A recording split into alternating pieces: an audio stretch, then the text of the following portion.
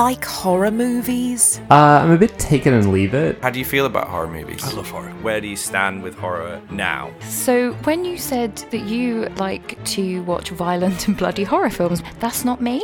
That creepy feeling on the back of your neck. I love feeling unsettled. The bit where he's outside the house and he's this little kid and he's got this knife. I was so scared. And like to the point where like I couldn't sleep every night. I love a general feeling of foreboding. Maybe I do like horror. I don't know myself anymore. Do you like talking about horror movies? The first film I have like a proper recollection of seeing was The Exorcist. Scream? Jaws.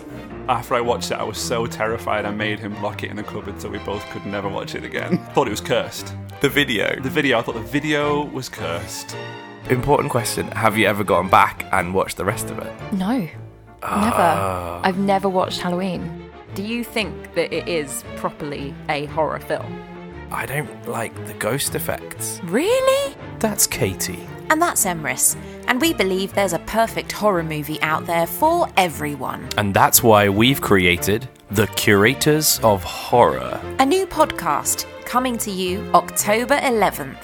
So why not hit subscribe and join us and our latest victim? As together we explore the weird and wonderful world of horror. Available wherever you get your podcasts.